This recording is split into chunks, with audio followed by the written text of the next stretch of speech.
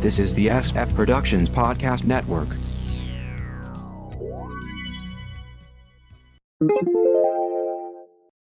How I Got My Wife to Read Comics, episode 523.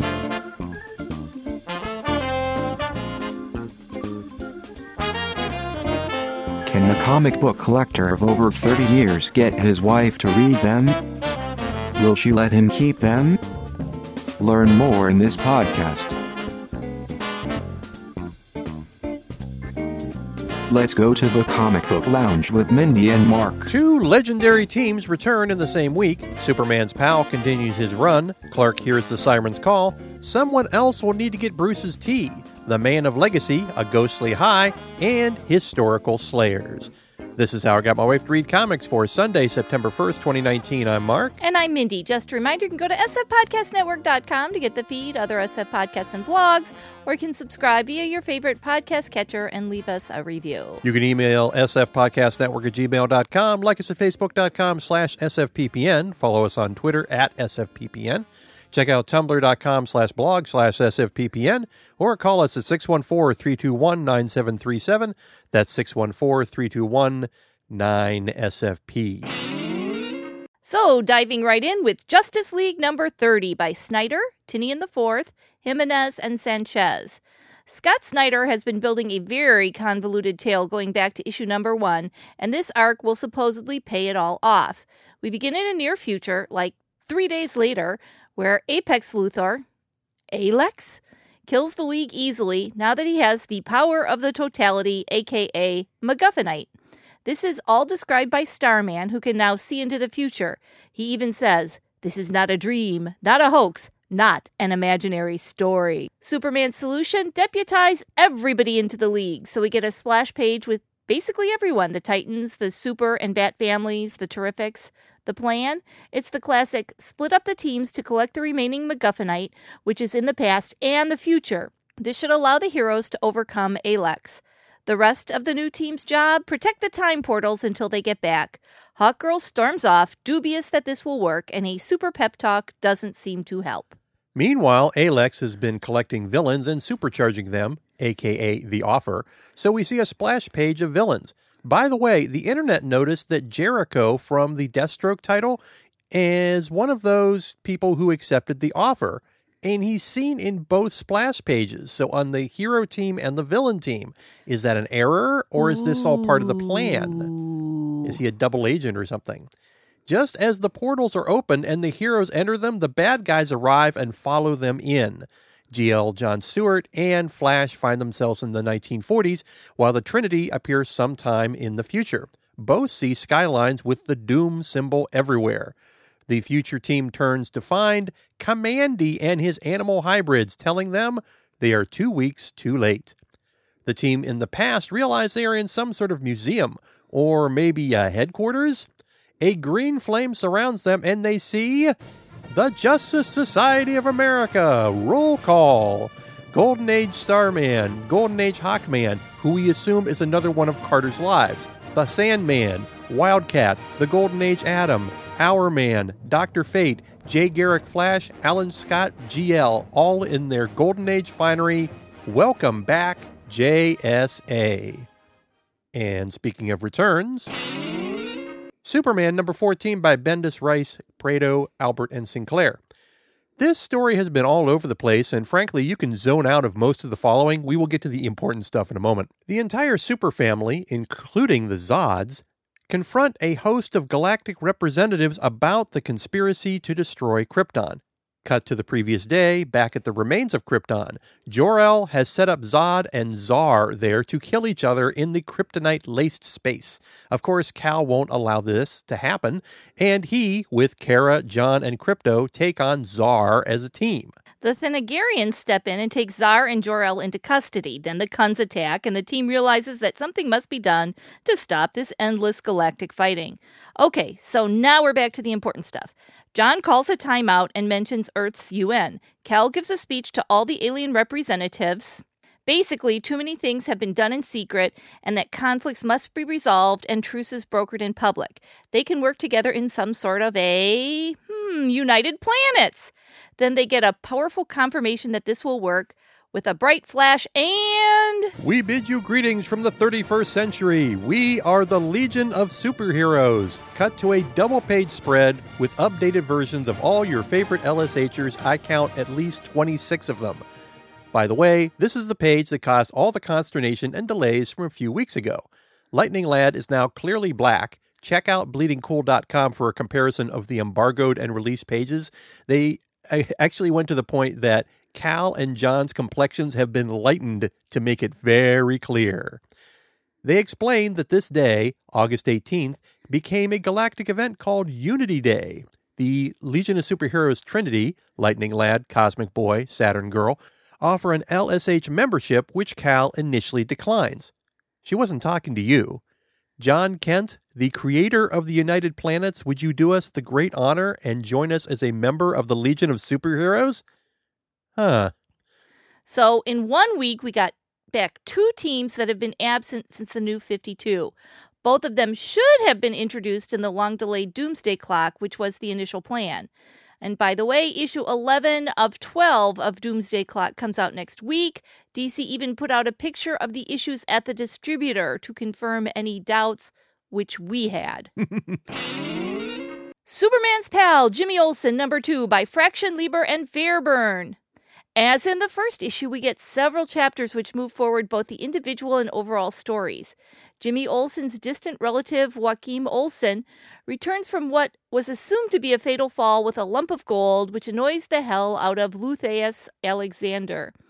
Superman's non-biological brother, but like really good friend brother Jimmy Olsen, meets up with his big brother Julian, mentioning his Pulitzer for his photo of Lex in a perp walk. Julian is unimpressed, saying that Jimmy helped Luthor destroy some of Metropolis's history, see the last issue, asking Jimmy to just go one day without embarrassing their family. Jimmy Olsen's Platonic +1 Superman is all about Cal performing hidden superpowers as a silly story. Close-up magic, he looks amazing in wigs, he can convince anyone to buy him a hot dog, before he has to leave to save the day. He sees Jimmy as depressed about not doing important stories, and reminds Jimmy via a set of panels all the things he's done, most of which reference classic Silver Age stories, but one of which involves Lois and Jimmy in a war zone, which seems to cheer him up.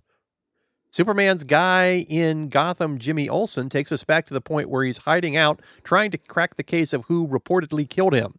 He decides to call Lois for help, at least that's what it seems like, as Clark looks on, confused. Next issue, everybody dies. My favorite comic right now. Superman, Year 1, Book 2 from DC Black Label by Miller and Romita Jr. The oversized retelling of Clark's early years continues. He's now in Navy training, which he, of course, excels at, including in marksmanship. The brass move him to San Diego in SEAL training. He overhears what seems like mermaids offshore, and his CO seems to confirm their existence. But you never heard it from me. On leave, he gets in a fight after trying to protect a young woman, which results in a lot of cleaning things with a toothbrush. One night, he follows the call of the mermaids and finds Lori, who, unlike the Silver Age version, a regular girl in a wheelchair to hide her tail, is fully fishified. She takes him to Atlantis, where a Navy submarine has crashed. He helps them rebuild, and then returns to the base, where his CO sees him come out of the water. Back to more training, where he easily defeats others in hand-to-hand combat, showing where he could have killed them multiple times. A team is brought together for a mission to save hostages on a ship from terrorists, and Clark takes care to kill no one, even stopping a bomber declaring an explosion a faulty charge. The CO brings him in for questioning after refusing to follow lethal orders, and he's then scrubbed out of the Navy.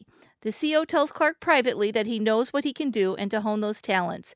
He then watches as Clark walks into the water. The second part of the story is about Clark's relationship with Lori and dealing with her father, the King. It's also the first time we see him in the costume. The King decides Clark is unworthy and tries multiple times to destroy him, including a Kraken attack, all of which fail. Turns out Dad wants Lori for himself. Ooh. Clark defeats him and takes over the throne. Now Clark has a decision. Stay with Lori?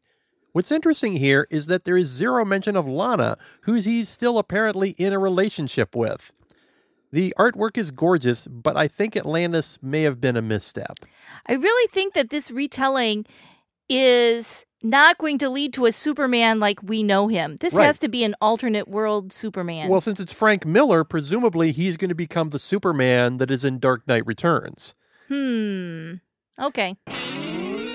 Batman number 77 by King, Janin, Daniel, Belair, and Mori. City of Bane moves on.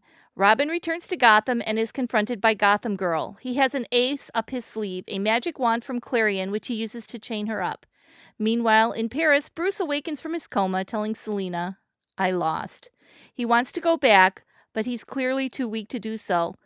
But at least I'll die in Gotham, like mother, like father. It will be a good death. Selina replies, "You want to take back our city, Bat? You want revenge for what they've done? Let me show you the way."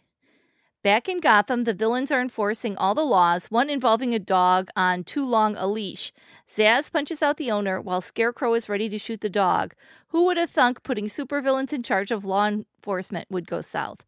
Robin steps in and shuts them down before being confronted by Thomas Wayne. "You must be Damien, my grandson." "Again, no, you're not Batman. We're not related. You're fake. You're ancient. I'm Robin, and I'm here to beat you into the damn ground." Thomas says he must learn the price for returning to Gotham and beats him senselessly. When Damien wakes up, he finds himself tied up at Wayne Manor, just in time to watch Alfred's neck being broken by Bane. Alfred Pennyworth, 1939 to 2019, with multiple deaths in between. R.I.P. for now. Now Damien becomes the hostage to keep the others out. So we're taking bids on how long Alfred will stay dead. DC, you really can't pull that type of gambit and expect us to be aghast anymore. Really, I've read some speculation that maybe it was Clayface or something, so... Dial H from Hero from Wonder Comics by Humphreys, Quinones, Hanna, and Gibson. Summer, a.k.a. Lolo Kikyu, has made it to Metropolis just in time to find everyone transformed into metahumans by Mr. Thunderbolt. Needless to say, it's a disaster. The operator and Miguel watch this in the Heroverse. They need someone to show them the way. This is a job for Superman. But he's not here. Dial H for Hero. Summer tries her best to hold everything back, but is quickly overwhelmed. There's even a plane about to crash full of new heroes. She searches for someone who can fly to save them. The operator reminds Miguel of the time when Superman needed help from everyone and makes the call. "Look, up in the sky. It's a bird. It's a plane. Holy crap, that's my friend. It's Super Miguel, now in similar garb to the Man of Steel, holding up the plane. Unfortunately, he's not sure how to do it.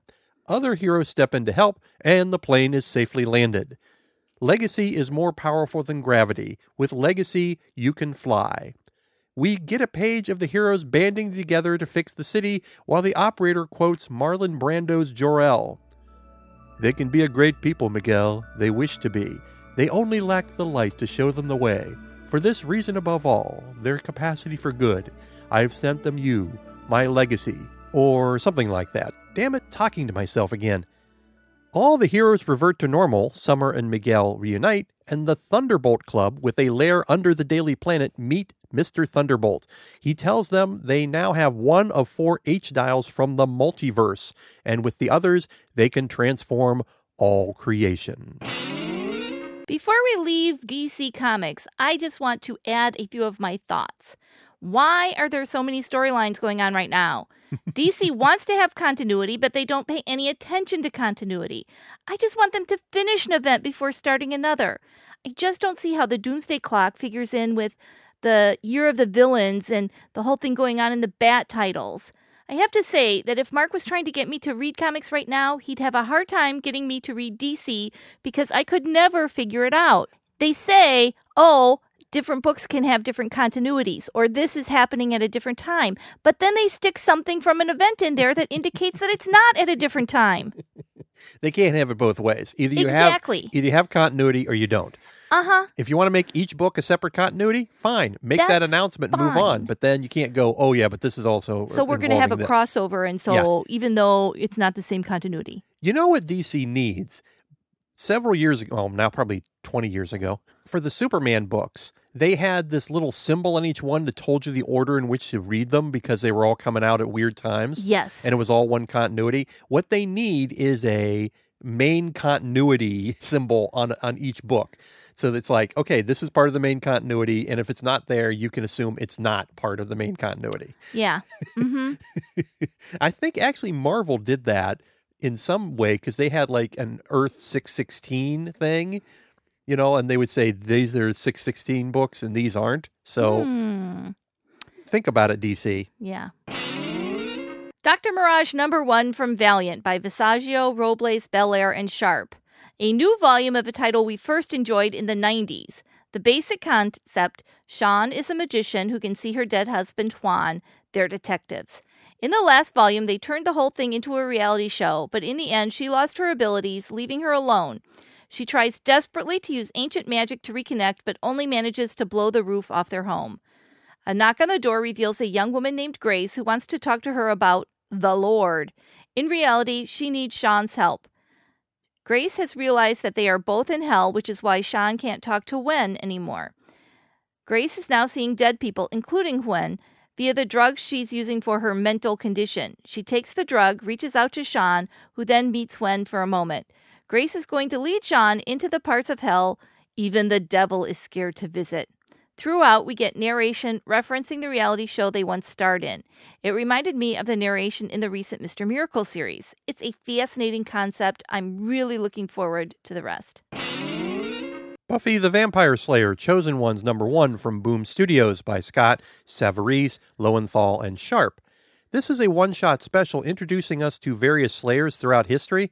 Apparently, they were also seen on recent Buffy variant covers, and presumably we will see them again in the main title. The mission takes us back to Sunnydale 1808, where a young priest arrives to take over an abandoned shop that was the scene of a gruesome murder. Actually, he is a watcher, sent to find a Slayer there. She turns out to be a young Native American woman who immediately mistrusts him. She sees the incoming Europeans as slavers, then cannibals, then vampires. In the end, they stop a hellmouth from being fully opened, but it's still there to be exploited. The small town is wiped out, and she tells him to leave and never come back. The eating of men takes us to Bologna, 14th century, where a young tomboy is under the care of a nanny, with a lot of dialogue that seems too modern for the time. Turns out the nanny is a vampire, and the young girl is forced to destroy her. In this case, the Watcher, a woman this time, arrived too late to help her, but takes her away. Behind the Mask takes us to Paris 1820 with a quick story of a young debutante who is not what she seems. She flitters around at a costume ball only to be accosted by a young man who turns out to be a vampire, of course. When he offers her pain or pleasure, she responds with a stake to the heart. I do hope Boom publishes more of these specials. All right, before we get out of here, it's time to play our America's fastest growing new game show. Guess who's on the cover of Entertainment Weekly? And we actually have an Entertainment Weekly. Woohoo! Wow, amazing. Okay, are you ready, Mark? I'm ready. I'm pressing the button. TV related? Sort of. Is it some overall fall preview? No. Okay. Is it about one? Is it one person on the cover? Yes. Is it talking about that person? Yes. Okay, so is it somebody who recently passed away? No. Okay. So is this person an actor? Well, yes. Is it a man? No. Okay, a woman? Yes. And is she over 50? No. Okay, so she's in her 40s. I would guess, yes. And is she primarily known for film? I would say I think it's pretty equal. Film and TV. Is she known for a one particular TV show as opposed to many? I would say right now she might be known for one particular TV show. Okay, but she's done lots of big TV shows. Well, more than one big TV show. Not necessarily big TV shows. Okay. Okay. Is the TV show a drama? Yes. Okay. Is the TV show currently on the air? Not quite yet. Not quite, so it's about to come out. Or is it between seasons or something? Both. Oh, wow. Well, that... Okay, I'm going to throw that away entirely. Okay. Okay, so completely different line here. Okay, I'll forget the TV show then. So the movie... well, you can go with the TV show. Well, but it's both. Try to pinpoint where it's being broadcast or where it's coming from. Is it broadcast? No. Is it cable? No. Is it streaming? Yes. Okay, it's on streaming. Mm-hmm. There's only 5,000 streaming shows. Dramas. And, but you're running out of time. Yeah, I completely lost. It will be fairly obvious about why I said it is both on now and not on now. Okay? Because it's Olivia Colman on The Queen, and she wasn't on the previous episodes, but she is on the upcoming episodes. Wow. Yeah, I never would have gotten that. I could have been here for a week. All right. Announcer Bud, how can the folks find us online? Go to sfpodcastnetwork.com to get the feed, other SF podcasts, and blogs. Subscribe via your favorite podcast catcher and leave us a review. You can email sfpodcastnetwork@gmail.com. Like us at facebook.com/sfppn. Follow us on Twitter at sfppn. Check out tumblr.com/blog/sfppn. Call us at 614-321-9737. That's 614-321-9SFP. Back to you, Mark. Thanks for listening, everybody. Bye. Bye-bye.